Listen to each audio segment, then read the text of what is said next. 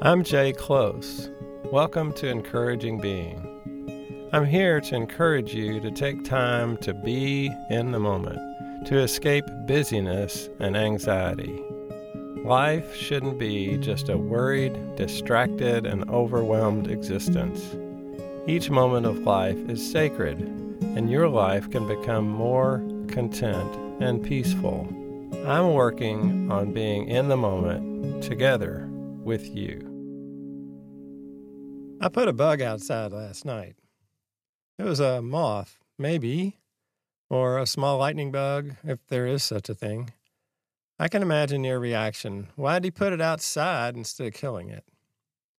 Oh, I've smashed other bugs, too many to count over the years, and killed others through other means.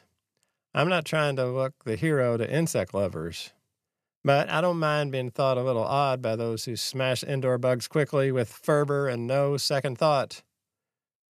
Smash those bugs. As my wife says all the time, wildlife was here first. We humans built into the forests and other spaces where they made their homes. She says things like that when, as happened recently, there's news of some wild animal in neighborhoods. Ours just had the sightings of coyotes a few blocks from our house. We've seen deer in city parks that we visit, and one stretch of parkway we drive weekly sometimes has remains by the side of the road from deer versus car accidents.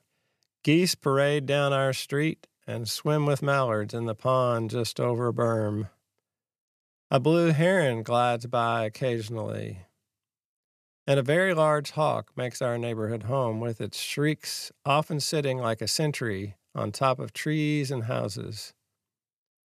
A few years ago, while walking down our street, the dog and I came across a fox that screamed at seeing us.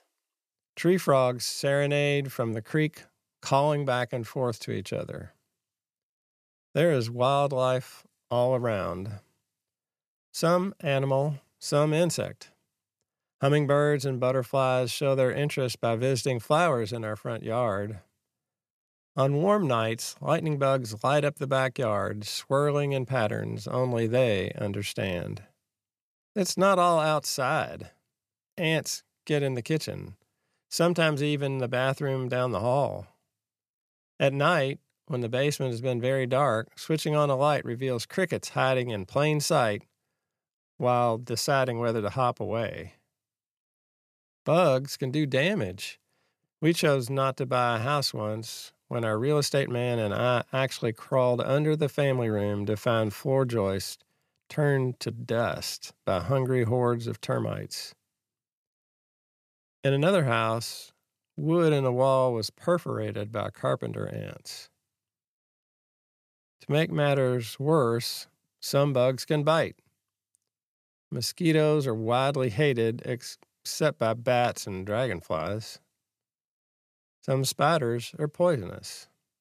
So, are you for bugs and animals, or are you against them? It isn't really that simple, is it?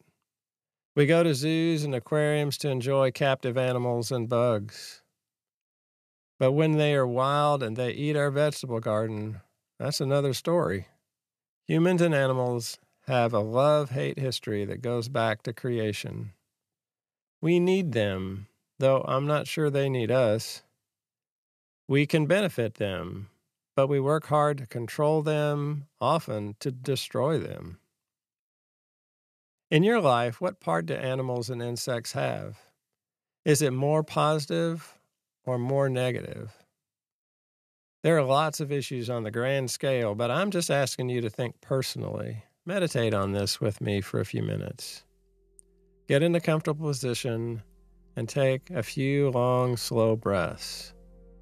Notice any tension your body is holding now, from head to toes.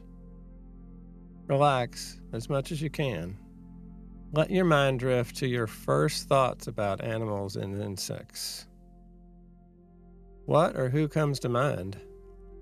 Remember places where you touched or experienced wild nature.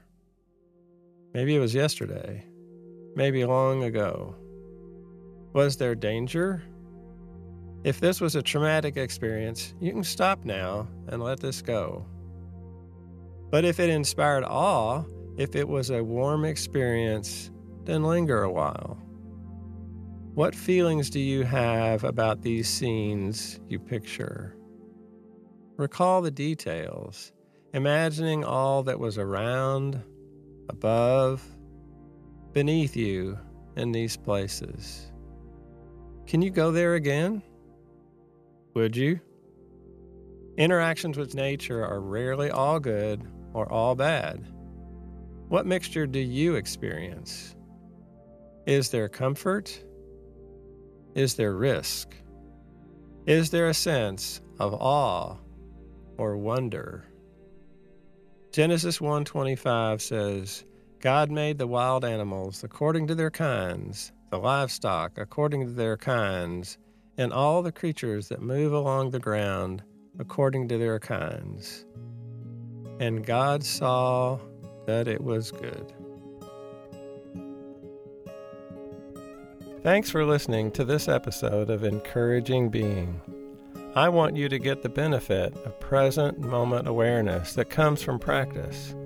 So follow Encouraging Being wherever you get your podcasts and check out past episodes.